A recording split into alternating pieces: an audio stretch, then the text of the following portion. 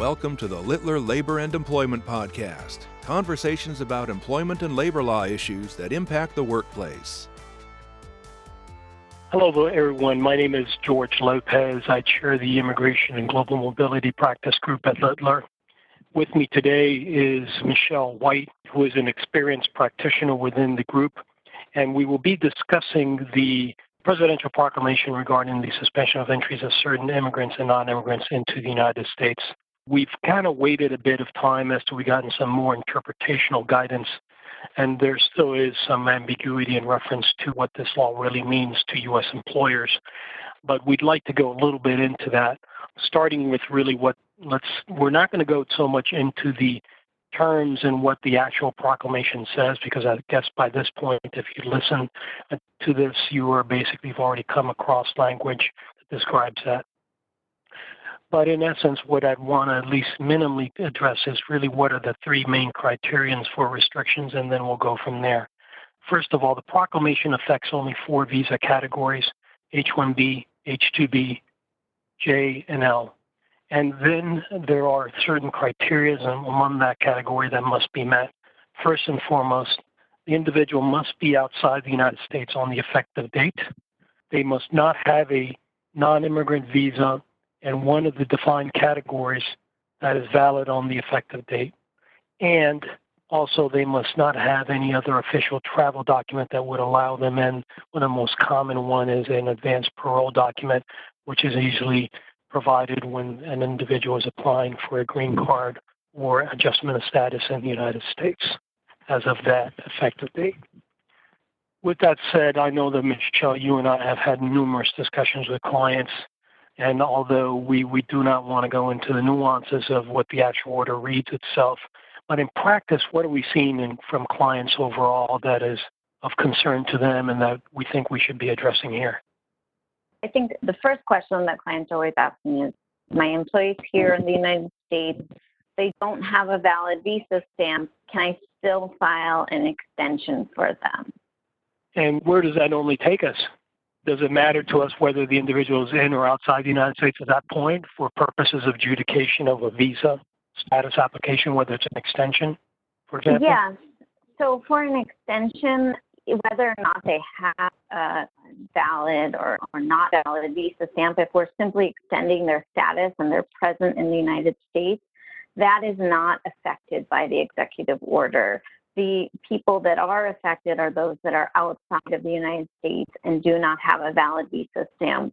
We can still file an extension for them if they're expiring at any time, but they would not be eligible to re-enter the United States until they were able to get a valid visa stamp at the consulate, which, as George mentioned, are all closed. And then they would have to enter the United States after the executive order has been lifted, which hopefully will be on December 31st, 2020. Some of the things that we really should clarify as well as some of the points that have been brought up recently from both CVP as well as USCIS and Department of State. So one of them, for example, is that Canadians are visa exempt and therefore not subject to the proclamation. So I guess, Michelle, from a practical perspective, that means that HL or J non-immigrant Canadians that are needing to process at a border point to be admitted to the United States without a visa necessarily are allowed to come in and therefore are really not subject to this provision. It's not that they're exempt, that just doesn't really apply to them overall. Canadians would be allowed entry. Correct. Okay. Right. The other thing that we've gotten clarification on is that Department of State takes the position that a person who is inside the United States at the time of the proclamation or are holding a non-immigrant visa in one of the defined categories or an immigrant visa, and we'll describe that in a second, on the effective date are not subject to the proclamation. So therefore, being inside the United States or were inside the United States at the time of the effective date, under their interpretation, would allow you to basically re-enter the United States. Now, what I'd like to say in reference to that is let's make sure that because some of these interpretations, as the original proclamation was a little bit loose in the language it was using, and therefore was not really as concise as it could be. There has been some, not so much ambiguity, but concern as to interpretation of some of the provisions. For example, a visa for our purposes normally means a visa stamp on the passport that allows you entry into the country. And that's what the Department of State would be concerned about when they say visa. That's normally the nomenclature they would use for purposes of clarification. USCIS may or may not use that language. Technically, we should be talking about when we're saying visa status, basically a visa stamp on the passport.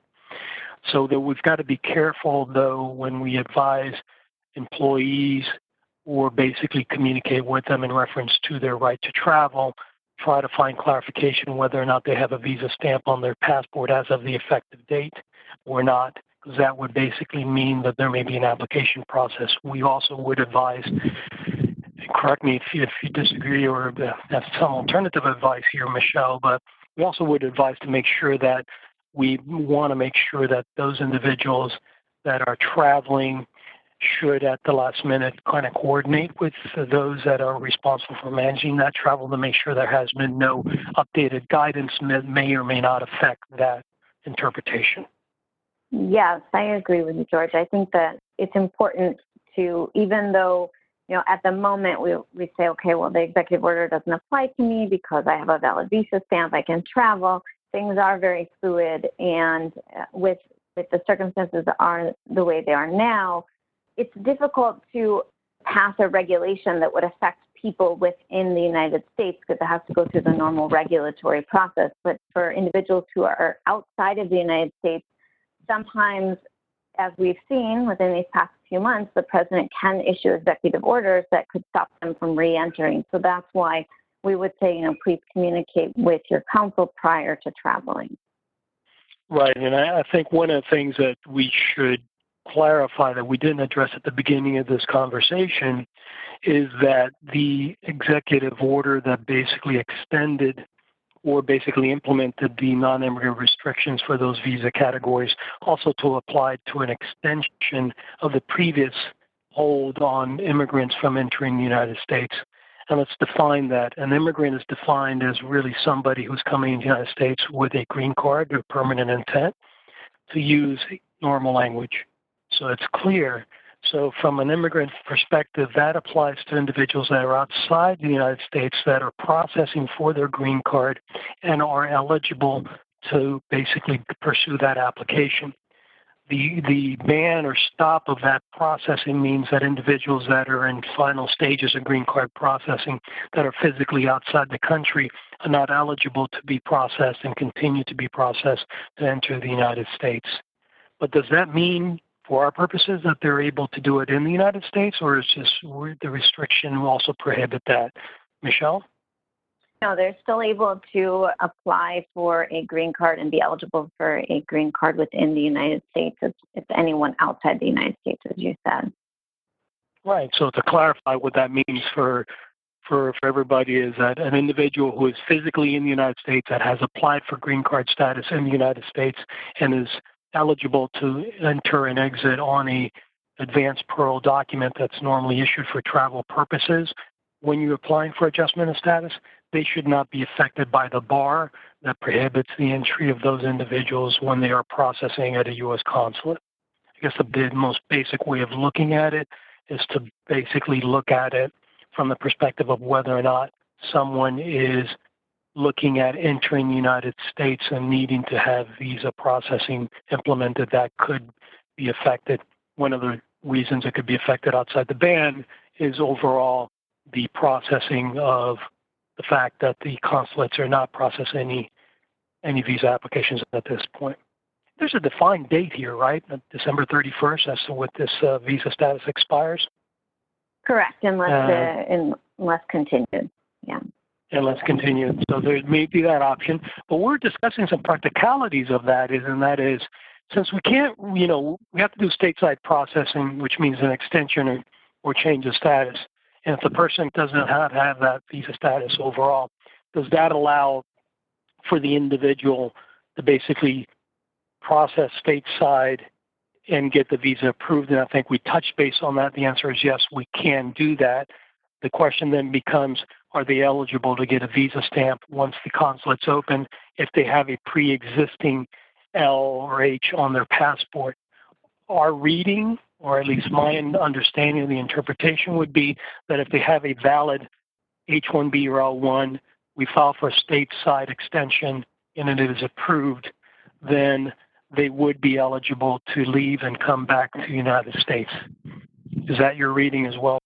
Yes, that's my reading as well. And to your point about in-country processing, companies who are applying for new L1 or H-1Bs that were selected in the H-1B lottery, or even CAPA-exempt H-1Bs for individuals who are outside of the United States, then the application process through USCIS in country can still be done. The petitions can be filed and approved, but the beneficiaries of those petitions just will not be able to apply for a visa stamp or come to the United States until after the executive order is listed.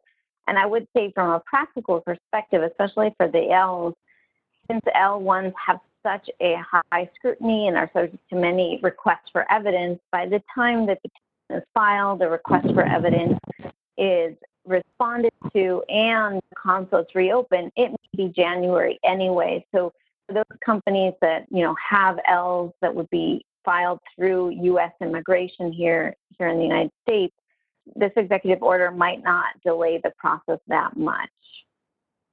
Right, because the bottom line is if the current administration gets another 4 years, then there is consideration of what would happen after January.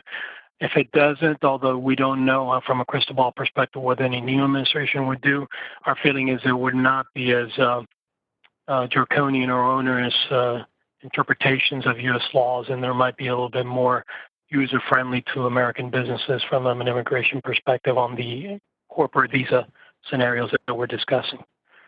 But, one thing I noticed, Michelle, is when we're looking at this scenario is that, there's certain limited visa categories, but there are others that are allowed. I mean, there are options here. There's an O, there's an E. There are other visa categories. So those are not affected overall, right? So we can kind of consider whether or not there may be some alternatives here for some categories of individuals that may be allowed to come in. That's right. There's, like you mentioned, there's the O, the E, which not every country, but many companies may be eligible for the E visa, and then the TN for Mexicans and Canadians. So there may be other visa options that companies can explore. Also, there are some exceptions to the executive order. They are not very broad at all, but it's important to see if possibly you qualify, and that would be someone who is providing essential services to the food supply chain or in the national interest of the United States. So, George, I know we both had some experiences with attempting to work with this national interest exemption, but do you want to talk a little bit about it? Because it is a high bar, but there may be some qualified people out there that would qualify under the national interest exemption. Right. I mean, basically, we're looking at scenarios where it is going to be considered in critical type infrastructure. It could be things such as defense, law enforcement, diplomacy, national security, or involved in medical care to individuals who have contracted COVID, as some examples, or medical research at U.S. facilities that are dealing with COVID. Now, I will say that we've come across COVID or medical-related exemptions that we've tried to do in the last few months in reference to the European travel bans. And our experience has been that the focus has been mostly on direct patient care or access to individuals that are affected than more superficial, third-party review or involvement with it. It's a much higher bar or standard. I think if you look at the provision of the law that allows for these waivers to be approved, it's a section of the law called 212F of the Immigration Nationality Act. Under that provision, historically, there have been exceptions that are allowed, and we've seen an approval rates, I think, looking at historically about less than 10% in this category prior to the COVID. I can't tell you what the COVID numbers look like and once this provision was put in. but it is something to consider that it is a high bar, and it's unfortunately not been liberally applied, but it does exist as an option for us to consider in those situations. So one of the things we have been discussing, Michelle, is basically the ancillary provisions within the proclamation that hasn't been given a lot of focus, but we feel that it is probably as important, if not more important, than the actual effect it can have. And I want to throw some statistics out there because it kind of affects us a little bit of this review. The USCIS just came out with a study that they basically finished up on in late March of 2020 that analyzed visa petitions for the H-1B visa category. And I found an interesting statistic, and that is that the overall approval rate in the last year, fiscal year of the Obama administration of 2016 was basically about 88%. That went down to about 79% in fiscal year 2018 under Trump. But in 2019 fiscal year, it actually went back up to about 92%. And that's, I think, reflective a little bit of the fact that these visa petitions are getting harder to basically get adjudicated and approved, so there's more work involved. But I think companies as well as their counsels are basically, realize that if properly packaged and presented and supporting it, we're able to get those corrected adjudications. Why is that relevant to us? Because one of the things that is in the additional measures that the executive order talks about is basically the review of the H-1B visa process to determine whether or not the presence of H-1B workers would be basically negatively affecting U.S. workers. We don't know what that means, but I think it's going to come under the ambit of DOL most likely, because DOL has the jurisdictions through the labor condition and application process of the H-1B visa process itself. And one big one that really has gone almost unnoticed is that it is directing DOL to undertake investigations of the labor condition application process for violations of those labor condition applications. That is a huge, huge consideration because the LCA is a precursor requirement for all H-1B filings. It is not a perfunctory process, but certain criteria must be met, and there has been no real enforcement since its initiation overall in the process. And Michelle, we've been concerned about that because I think this does not require any statutory or regulatory amendments because it's already in the rules. It just allows basically the resources to be implemented to initiate that process. What's been some of the concerns that we've been having in our conversations that we talked about as how it could affect our clients? Sure. I think that's a really good point, George, because in conjunction with this announcement, which, as you said, is already part of the regulations, the DOL audit, we have been having a couple webinars during the COVID situation where we've talked about benching workers and changes in worksite, changes in salary, furloughs, and how all of that affects the LCA, the labor condition application requirements of the H-1B visas. And those possible issues that have arisen due to the pandemic, combined with the fact that the administration may start to look closer at this, there may be people that are unhappy that they were without pay when they shouldn't have been, possibly, depending on the situation. All of that could factor into multiple and increased investigations for employers. It's really important that those LCAs are reviewed and adhered to, and that the public access files are up to date as well. The public access file is a requirement of the LCA, and when there is an investigation, it is the first thing that the officer is going to look at. Yeah, and I think we can't stress enough the importance of this particular provision being inputted in there because it's not going to require any regulatory, again, or legislative changes to basically implement these investigations. They're already in the code. They're already in the regulations. So it's a matter of just finding the resources to basically implement those regulations. And this is the equivalent of I-9 audits, but it's in the DOL that is going to be dealing with, as Michelle properly said. We've been having many multiple discussions during the COVID downturn of the economy regarding the furloughs and RIFs and leaves, whether they were paid or unpaid, and what it means to the employee, et cetera, as well as to the company. And these are things that I think need to be dusted off on and reviewed as to how those policies and how they were implemented to make sure that they are not considered to be a potential issue if there was ever a scrutiny or review of the LCA process that was signed off by the company in reference to that process. And the LCA goes into certain things such as union activity during the time period, downturns, risks, and the prevailing wage is the biggest issue that usually gets addressed in reference to the LCA process itself. Some other things as well. And one of the things that, and this is going to be an implementation process that we're a little bit scratching our heads how it's going to work, but the order does require biometrics processing before a person is allowed to be admitted or receive a visa. Biometrics processing includes photograph signatures and fingerprints that must be done in advance. So we were thinking, how does that come into play? Will that be done at consulates, which means there could be delays in visa adjudications? Is that going to be done at the CVP at an airport, Customs and Border Protection, in reference to individuals that are coming in? If it goes in that route, I could see delays at airports in reference to processing itself. If it goes a consulate route, I could see delays at the consulates in reference to processing of those visa applications, that instead of taking a routine number of days, it could basically exceed and go into maybe potentially into weeks.